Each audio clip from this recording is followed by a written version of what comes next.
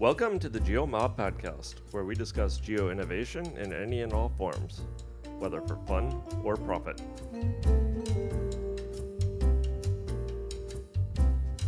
Hi everyone, welcome back to another episode of the GeoMob podcast. My guest today is Ariel Seidman, who is the CEO and founder of a company called Hivemapper. Based in the US, primarily to date focused on the US, but now also coming to Europe. Hivemapper is, as I understand it, and this may, I'm looking to you, Ariel, to correct me in a sec, but you're basically mapping the world. You're coordinating a team, or a crowdsourced map of the world, primarily around using dash cams. Is that right? That's 100% right. So, basically, well, first of all, thank you for having me. Appreciate it. I'm excited to dig in with you. So the basic idea is we're building a global map of the world. And the way it works is you buy this dash cam. The dash cam then kind of has, in addition to all the imagery, just like very high precision location data or positioning data. It automatically gets uploaded. So it's a very like seamless experience. And then we take all of that imagery and we transform it into map data, right? So what does that mean? That means is we extract out all the objects. So is that a stop sign? Is that a traffic light? What's the speed limit sign? How many lanes are on this road? All that kind of information. The other way you can also contribute and build this map with us is also by map editing.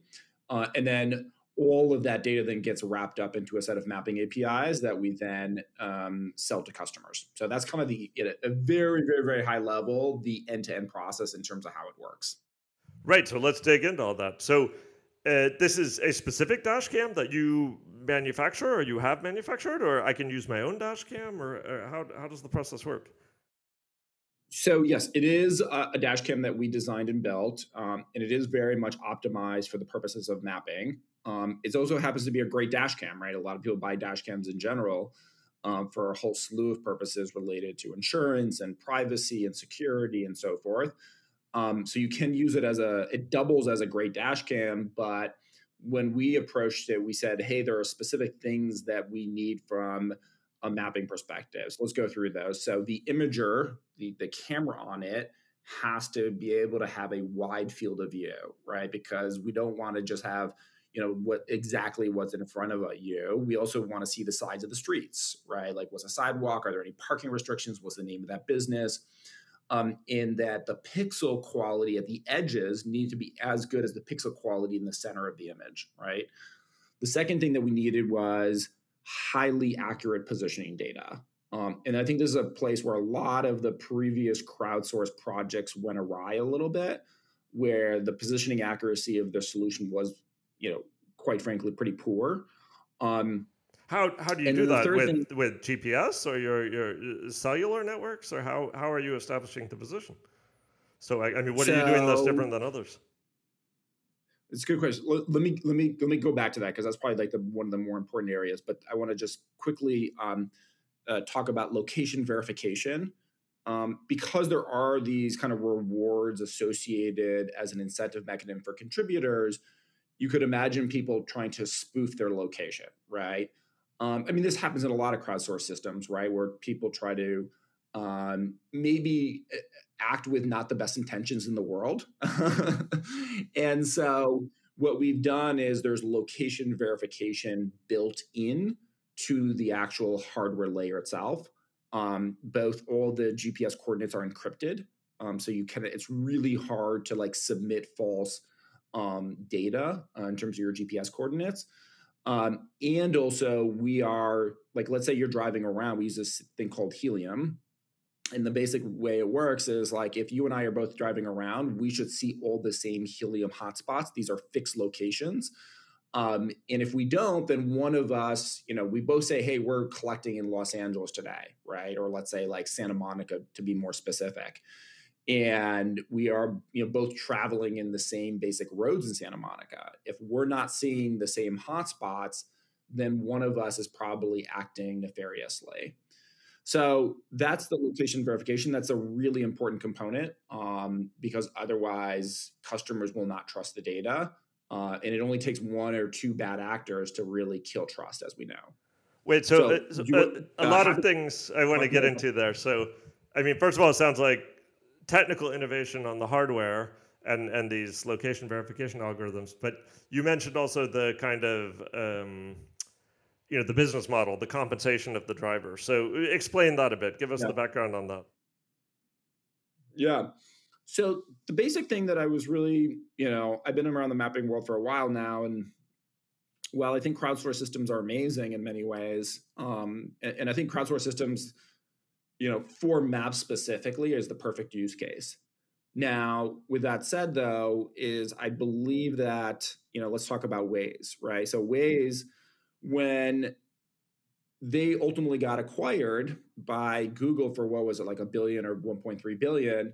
Look, the investors made out as they should. The employees made out as they should because they put a lot of hard work into it and it's a very valuable service. But that product would not exist without all of these map editors, right? Helping to edit the map. There's about 30 or 40,000 of them, according to Wall Street Journal, as well as all of our data contributions, right? And I think that's wrong, right? Especially for the map editors, right? Many of those people were spending hours every single day tediously editing the map. And so I looked at that and said, that's wrong, right? All the economic incentives of all the different participants was not aligned. Okay. So that's where I started. And then I said, okay, look, with something like crypto, you can actually align all of the economic incentives of all the different participants. So what does that mean? Is that as you're contributing to the map by either driving with a dash cam or editing the map, really training our AI systems, I should be a little bit more specific, you are effectively helping build a map. And that's really valuable, right? And so you earn this cryptocurrency of ours called Honey. There will only ever be 10 billion Honey tokens created. And that then says it's a little bit, fuzzy in terms of what you call. I refer to it as like ownership in quotation marks, right? But then as people start to use the map, you then effectively start to earn based upon the usage of the map.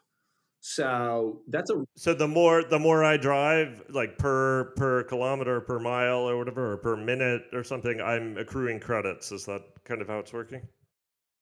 it's at a high level, yes, but I want to be like a little bit more cautious there because it's not based upon pure road kilometers. The reason, if it was based upon pure road kilometers, then people would just like drive in circles all day long, and it wouldn't really help you build a map. So it is very much incentivizing unique road coverage, I right? see. Like if a bus, attaching this to a bus would be a bad idea because the bus just goes all the way back and forth and does the same route, 5 times a day. Attaching this to a FedEx truck, attaching this to an Uber, if you tend to I mean, look, if you just go to the grocery stores like once or twice a week, right? Like, and do a couple errands to the same 3 or 4 places every single week, and you only drive, a couple hundred miles a month. This isn't for you, quite frankly. Okay. But So this is my driving more patterns are professional drivers, truck drivers, and delivery drivers. That is that your target audience mainly? Like, yeah, but also like people who commute, like, people like we hear a lot of people who are in sales who do this, right? right? So they're like going around for different parts of the city. I commute about an hour, about 45 minutes each way. And then on the weekends and even throughout the week, I'll take different meetings or, take my kids to different events and stuff like that. So for me, it works.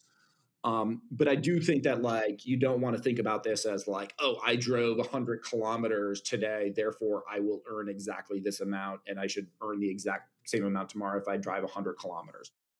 Okay. And give us a sense of the scale of this. How many people have these dash cams, or how many? I have no idea. How many miles or kilometers have you covered, or how big is this? Yeah. So we launched in November, and we're now up to almost 2 million unique road kilometers on a global basis, which is about, if you, most people think there's roughly 60 million road kilometers. So over 3% of the global road network. We did some calculations based upon just publicly available data. If you compare us to like the launch of Google Street View, we're growing 5 times faster than they did in the first, 4 months. And I think that'll pick up. Um, so yeah, it's growing and it's growing really, really nicely. we've now kind of taken, people were like, oh my God, that's amazing. It's growing really fast. It is growing really fast. We were not surprised by it because we had built a previous version of kind of what you see today using a third party dash cam. The third party dash cam had all these issues, right? Like people start to spoof their location. The APIs to access all the data wasn't really good because it was a third party, and they didn't want us accessing their APIs is the short version, and so we were kind of hacking into their dash cam. The location data wasn't great, and so. But what we saw, nevertheless, even with all those issues, was that the thing was just growing, right? And it was like growing like just leaps and bounds, and it was pretty awesome. And we felt like, okay, if we can make the experience like much easier, much more passive, and increase the quality of the data, which we have now with our dash cam, then we're really going to be on to something. What is the main motivation for the people who are signing up for this? It's financial, or it's they want to feel like they're contributing, or they just want a good dash cam that Yeah. they get the data from, or what? So this is fascinating. I think there's a lot. I mean, it's not one size fits all. So there's definitely a set of people who come in there thinking like, oh, I'm going to earn like a ton of honey and think, which is our cryptocurrency, or I should say, crypto token is probably the better term. And I think that that is an initial motivation. But what you also hear from these people is like, oh, I now feel useful, right? I'm going about my day. I'm an Uber driver, I'm a truck driver, whatever it is. As I start to look at the map and I see now what I've helped, provided coverage for, I feel really useful, right? So it Right. turns something which is maybe a little bit more mundane, and I feel like I'm a part of a larger, project that's happening all over the world, and I'm adding to it, right? And so I do think that sense of purpose is really, really strong. And I think also people just have fun with it, right? I think and we try to make it fun and enjoyable. And I think we're going to continue to add to that. So one idea that we're kind of playing around with is that, basically like the maps are kind of made up of these little tiles.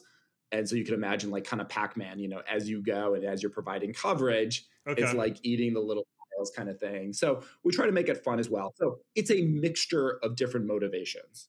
What can non-drivers see this map, or how the map is then sold to Yeah. customers, or where do I see the map on your website? I can see the map, or Yeah, so there's an API right now that anybody. So there's an API is the short version, and anyone can play around with the API. It's very simple to use, and there's a whole bunch of like developers now who have kind of built visualizations utilizing the underlying imagery, and now soon the object data as well. and is that is What we that will is that start the business model? Then to use the API, people pay money. Is that, and exactly, so yeah, if I wanted to build a navigation app or something on this data, which presumably you can make the case that it's the freshest data, or and thus okay, got it. yeah, Wow, so exactly, there are a lot of pieces to a lot of layers to the onion here. Okay, very yeah. cool.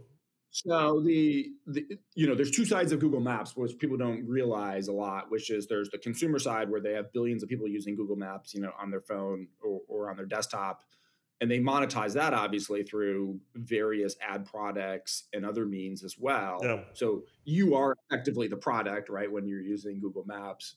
And then the other side of it is the APIs that they sell to businesses, right? sure. So Uber pays them, Yelp pays them. I mean, you just go down the list. I mean, people, if you tried, if you said to yourself, I'm never going to use Google Maps on my phone or on my computer, you are still interacting with Google Maps many, many, many times per week by just utilizing all the various services that you use on a daily basis. Sure. And is your focus, obviously right now it's very focused on driving and vehicles and vehicle routing, and that's a huge market. But do you intend to also expand to the general consumer mapping case, or is it you're very focused on vehicles and transport? Yeah, we will expand to consumer navigation. So we'll do that first with for people who are contributing with a dash cam. We'll start to like surface up value added data that's fresher than what you get from the native navigation app. We will do that for sure. Um, I mean, look, I don't think there's been a ton. I think Apple Maps has done some interesting things, but I mean, Google Maps and for that matter, Waze, it really hasn't changed that much over the last 10 years. Sure. It's effectively the same thing. And, you could imagine a world where you're just dealing with much fresher data, especially from an imagery perspective, that you can dramatically change the navigational experience. And so I think that we're excited to do that. I mean, we're still in the build the map phase, right? Before we are, when I say like collect the data, process the data, like that part of it, before we start to get into like, okay, let's really start to integrate this data in a way that makes a lot of sense for both the businesses and the consumer. But I think there's a ton of innovation that hasn't happened yet. Right.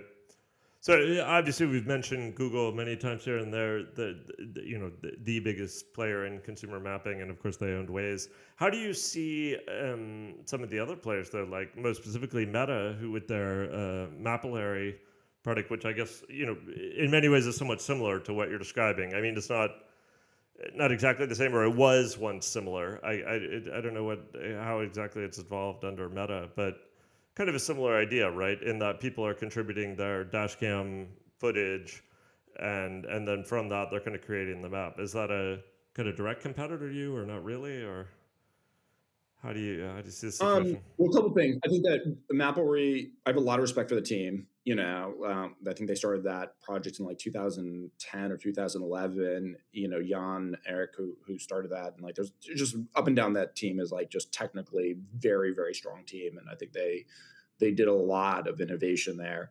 I think there's a couple things that I think are distinctive in terms of Hivemapper. One is that the hardware component, and we didn't just like build hardware because we're like, hey, we want to build hardware. We built hardware because we really felt like the positional accuracy in things like Maplery that relied upon Android devices as well as iPhone devices was just not there. Right. And so I think the positional accuracy was really, really critical for us, and making the collection experience really, really passive. Like if you take your Android device out, or even for that matter, iPhone, and you drive down Highway 5, and I've done this, I've tried this, Highway 5 in California, from San Francisco to LA, and you put your phone on your dashboard and you start collecting video, within 30 minutes, your phone will turn off because it just gets too hot, Yeah. right? Yeah. Uh, and so you have this like fundamental issue where the collection experience around something like Maplery was never really easy and passive, and nor was the positional accuracy really No. there Yeah. It because of the always issues felt that a I. little. It felt very hackerish. Like guys at the Yeah. cutting edge at the which I guess was just a product of the time we're in. I could definitely see the Yeah. value of having, you know, custom made hardware that is specifically built for this task. I mean, it just must be an absolute tsunami of data that's coming at you then every day, right? How are you? It's a lot. Yeah, it is a lot for sure. I mean, what we're working on right now is moving more and more of the processing to the actual dash cam itself, like, and or Okay. to your phone, such that for a couple reasons. One is we don't really need every single image that's collected. So there's like a motion model that basically determines which frames that we want from basically from the imager. So that's really important, because otherwise you're right, like you'll just get like inundated with data that you just don't need. And then the second thing is doing some of the privacy blurring and also the object detection. So that basically means is recognizing that the speed sign of 25 miles per hour, that's a stop sign, all that kind of information, doing all of that processing at the edge. So there may be a lot of situations where we ultimately don't have to actually upload all the imagery. Well, that was a good point. I was going to ask about the whole privacy aspect to it because particularly here in Europe, like in Germany, the whole situation with Street View, it's Yeah. very, it's such a, what do you call that? Like a, it's such a, like a no go topic where we've reached the point where people can't converse about this in any kind of rational way, right? Like, that like obviously I can go to any street and look at any house, but you're not allowed to take a picture of it and put it on the Right. internet or Yeah. Yeah. things like that. So there are some things that don't make sense. But on the other hand, it is also kind of worrying when we see the power of video facial recognition and things like that, and when you think about how Yeah, what could be possible or possibly what is already possible. So in terms of yeah, you really could capture all kinds of information about people, about children, about which yeah, it does kind of make you feel a little uneasy. How do you guys handle that? yeah. It does. I mean, I'm very much on the side of like in this regard, from a data privacy perspective. I guess I'm more in line with some of the European values. I think some of the ways that the European legislation has gone about is a little bit clumsy and awkward. But no, I do think that there's a lot of opportunities to infringe upon people's privacy. I mean, I guess the funniest thing I think is like these, national security agencies, like I forgot the name of France's, version of the CIA or NSA.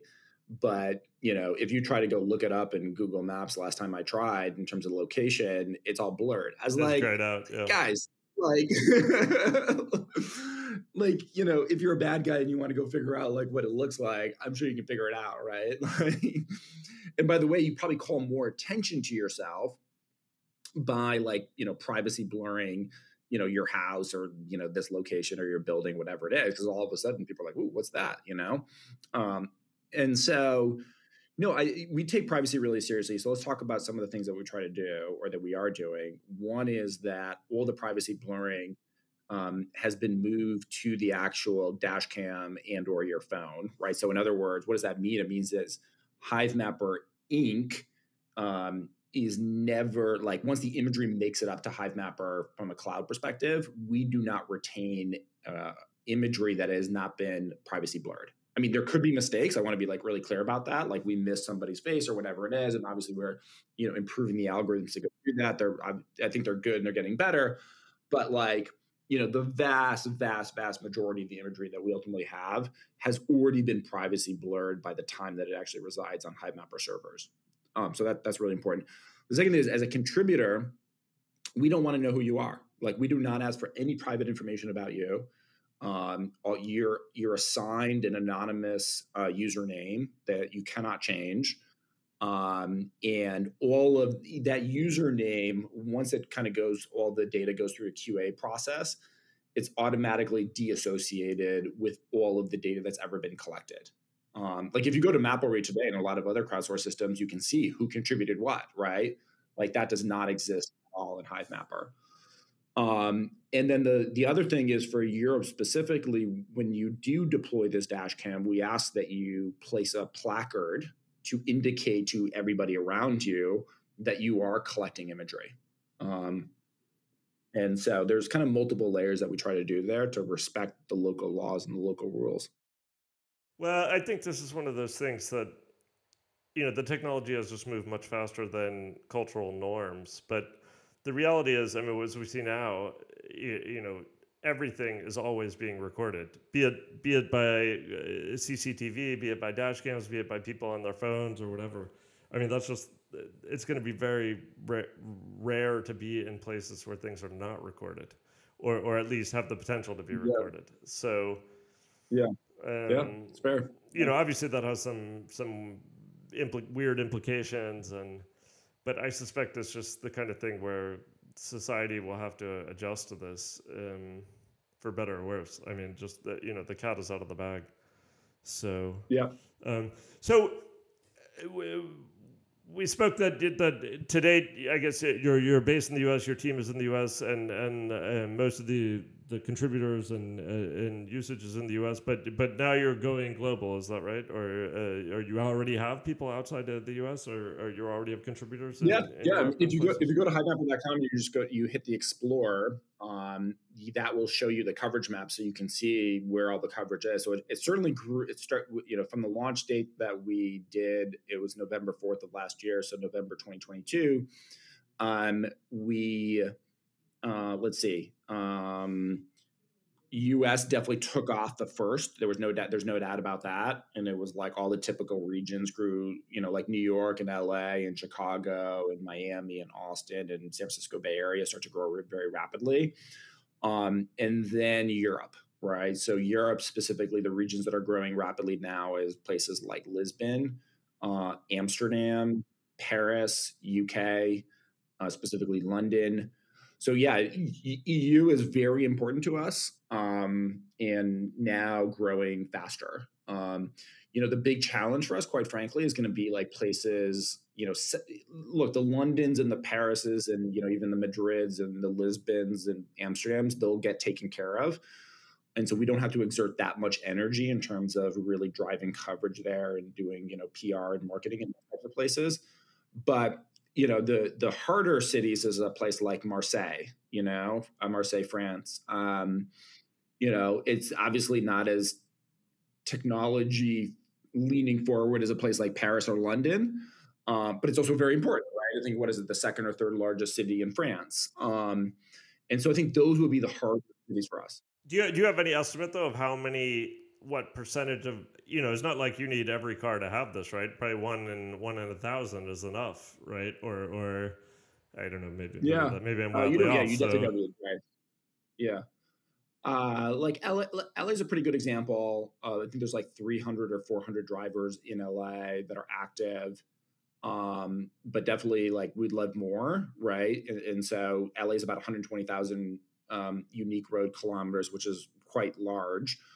And we think that we probably, like, in order to get it to it's like a steady state where it's just updating and refreshing at a good cadence. And we'll talk a little bit more about this buzz feature that we just launched. You probably need like 1,000 to like 2,000 drivers in a region like LA. LA is a little bit unique. Um, so it really depends on like which layer of the map, right? If you're just trying to get lane definitions, um, all the street sign objects, the names of the addresses, the names of businesses, that kind of information. Um, you know, there you probably want to be updating every couple of months. But there's this other layer, which is like, basically like Waze reports, right? Which is effectively traffic, it's construction, almost real time. accident. Yeah. Well, I guess Yeah, it is real time. exactly. Yeah. Okay. So for that, Yeah. you probably need And, more.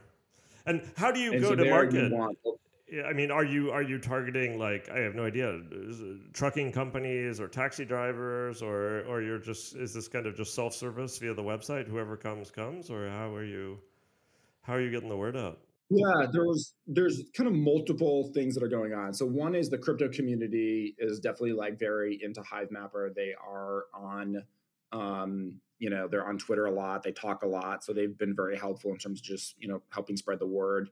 There are now like more and more folks like myself, like mapping geeks, getting involved as well, because it is fun. You do feel like the sense of fulfillment. And we do think it's quite different than things like Waze, or for that matter, OpenStreetMap, right? So it's a kind of a different mode of contributing. Like, I think there's an opportunity for people to kind of rethink the economic alignment and financial alignment aspect of it as well. And then, yes, we do go after fleets as well, right? Not like, we're not going after the massive fleets today. We're not going after the fleets of, I don't know, like FedEx is a massive fleet, right? Obviously, even Pepsi is like 70,000 vehicles or something like that. So that's probably too big for us, but we're looking for like 100 vehicles, right? Or even like 30 vehicles. So like a pest control business, a lawn fertilizing business, laundry delivery business. So like they maybe have like 20, 30 vehicles running around town. And then the third part about it is like there are people, they're effectively, these very savvy, hustling entrepreneurs, and they say, okay, I'm going to buy 10 dash cams, 20 dash cams. I'm going to, again, though, go and recruit, these Uber drivers or these Lyft drivers, and I'm going to give them a free dash cam. Okay. And then I'm going to split the honey tokens that they earn. Right. So the driver maybe gets, 50%, and I get the other 50%. So the driver gets a free dash cam, and they start to also get some honey, token earnings as well. And that's actually worked very effectively. There's a guy in Chicago who's like just, gotten deployed across many, many Ubers in the Chicago area because he tapped into the Venezuelan community, which is very, very strong there. And they're very involved in things like Uber and Lyft. And they just like started talking amongst themselves and would like share and be like, hey, by the way, you get a free dash cam. And oh, by the way, like here's this thing. So there's like utility of the dash cam for them. How do I so Go ahead. once I've accrued the honey tokens, how do I then turn that what do I do with them? I can sell them and get actual money? Is that how it works? Or what's the what do I Yeah, then do with the honey token? there Yeah, there are. I'm limited in terms of what I can say here for legal reasons, but there are, basically these token trading platforms called decentralized finance, where people are listing saying like, "Oh, I want to sell whatever, 1,000 of my honey tokens," and then they sell it for USDC, I right? see. Okay. And so there is like a little bit of a marketplace around this where people can buy and sell honey tokens. So yes, that does exist. Okay. Um all right. Well, this is fascinating, man. I mean, what I find so interesting here is like, you've put all the pieces together into one coherent package of like the obviously the hardware, the managing all the data, the getting it out to the drivers, and creating the model that incentivizes them. Um, I think that's all of these pieces have kind of existed individually. With the we had people like Mapillary, with the hackers taking the pictures, and then you had OpenStreetMap guys out mapping, but it's the combination that I think is quite interesting and compelling. Yeah. So I mean, like, when we talk about OpenStreetMap for a second, I think, like, I mean, look, I used to be like a map editor. I was not like, I wasn't the kind of person who would do it like for hours, every single day, but I would definitely like, jump in there on the weekends and kind of play around with it and like edit, my little neighborhood and stuff like that. And so I definitely have an appreciation for it, like a deep appreciation for what they've built there. I mean, it's amazing. I remember like back at, when I was at Yahoo, there's all these people kind of poo-pooing it, right? This is like 2006 timeframe. yeah, And, to see that they actually reach scale is pretty amazing, right? It's just this great reminder of like, you think you're a big, strong company and there's like this little, project on the side that looks absurd. That what like given enough time, they made something. So I think it's pretty amazing what they've done. Now, look, I think the problem with OpenStreetMap is they're relying on third party imagery from a whole bunch of providers, mostly satellite providers, but also street level imagery as well. But most of that imagery is dated, right? Because those providers are commercial providers and they're not providing OpenStreetMap with their freshest stuff, right? Because their freshest stuff is what they sell and that's what they monetize. So my whole thing has always been is like OpenStreetMap is wrong oftentimes, not because the map editors are bad map editors, but because the imagery that they're actually editing upon or using to edit the map is just wrong. right. So, if you have a collection fleet, then you can really target your editors in the right place. And so I think that's really, really powerful to have like the entire, like, as you said, you have the collection piece of it, you have the processing piece, the editing piece, and then ultimately all the APIs as well. Like, you really have to have all three of those because they play off each other, right? And if you don't have one, then you're probably going to like just build a bad map, or I should say, build a map not as good as it should be. I think as someone who is active in OpenStreetMap and has been since the very beginning, I think the OpenStreetMap community also needs to come to grips with the term that the technology has just moved on. I mean, what you're describing of this amazing hardware that can capture everything at the speed of a vehicle racing down the street. Obviously, that didn't exist 15 years ago when OpenStreetMap Yeah, was started, and so there will always be the need and the role for the on the ground mapper or the hobbyist, the guy who's really passionate. And maybe he's a hobbyist, or maybe he's doing this as part of his job as some sort of local government or organization or whatever, and they're feeding into OpenStreetMap. But it, clearly we need to recognize there are new tools that can accelerate things yeah, dramatically, and why yeah, not take advantage of them? So this is a yeah, cultural yeah. shift I think that there's like this. There's always this tension, right? I don't follow the. I know there's a lot of drama. I mean, like all organizations, there's drama But there's definitely like a whole set of drama in the OpenStreetMap community in terms of like, how do we move forward here, right? Like, how do we do more automated edits, right, versus all human curated edits and all those types of There are many challenges. different So views, and just as the world is a diverse place, there's a diverse views on this, and probably the tools that are right in some areas are probably not the right ones in others, and the tools and techniques. So, yeah, unfortunately, I here's don't the think thing we're going to with solve that today on yeah, this discussion. But yeah. I mean, I do think that the my biggest issue with OpenStreetMap has been, I mean, like I obviously identified like one big issue in terms of just data quality. But I think the bigger issue is the fact that there are, thousands upon thousands of organizations that are like many of them very wealthy organizations and businesses that use OpenStreetMap data and do not pay a dime, sure, right? And they're monetizing OpenStreetMap data. Like they are actually making money off of OpenStreetMap data and doing so legally. And the people who actually built this map have not seen a penny of that. yeah. And I don't know. I think that leaves a really bad taste in my mouth, and I think that's wrong. I mean, I get there's some people in the OpenStreetMap community who, like don't care and like believe like all data should be like free and stuff like that. But I'm just like, you have to deal with the reality of where we're at today in terms of like there's these major corporations making a ton of money off of OpenStreetMap. Well, this is it's not OpenStreet. It's not unique to OpenStreetMap. It's open data in general and open source software as well. You can have variants of this discussion. So, yeah, there's no simple solution, right? I mean, as I said, there are many different views, and I think I think the community will do best by embracing the fact that there are different views and different cultural norms, and that we need to accept that they're going to be different. There's more than one way to do it, right? And Mhm. embrace new technologies, new models, with as long as it's towards the goal of let's all create a better map. So Yeah. Yep. Yep. anyway, in the interest of kind of wrapping up, what any final message you want to leave the listeners with about what you're doing, and also how can they learn more and how can they get involved if they're so inclined? Yeah, I think the biggest thing, especially for the mapping community, is look. I'm the first person. I'm not a crypto person. I came to crypto because I felt like it's an interesting technology for our specific use case.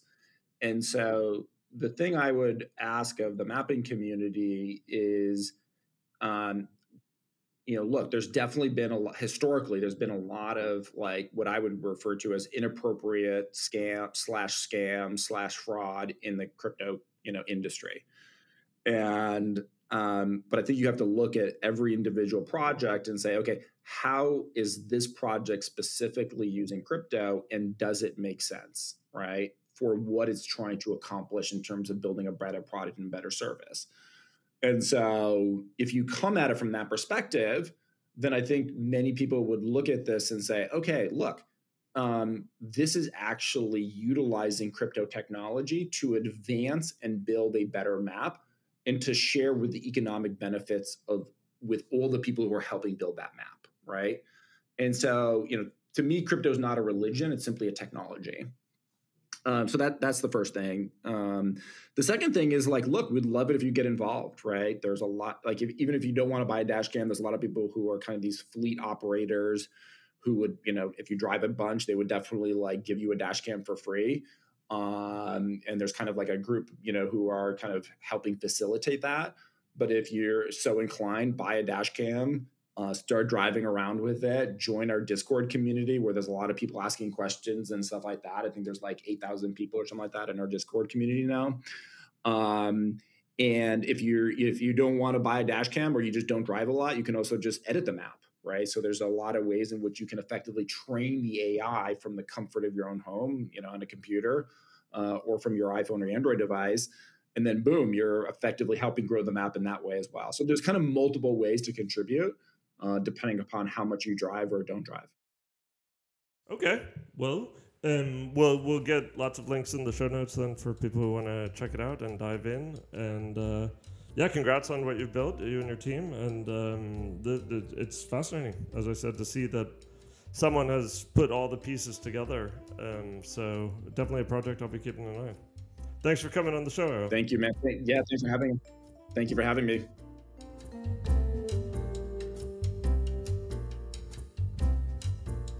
Thanks for joining us today and listening to the GeoMob podcast. We hope you enjoyed the discussion.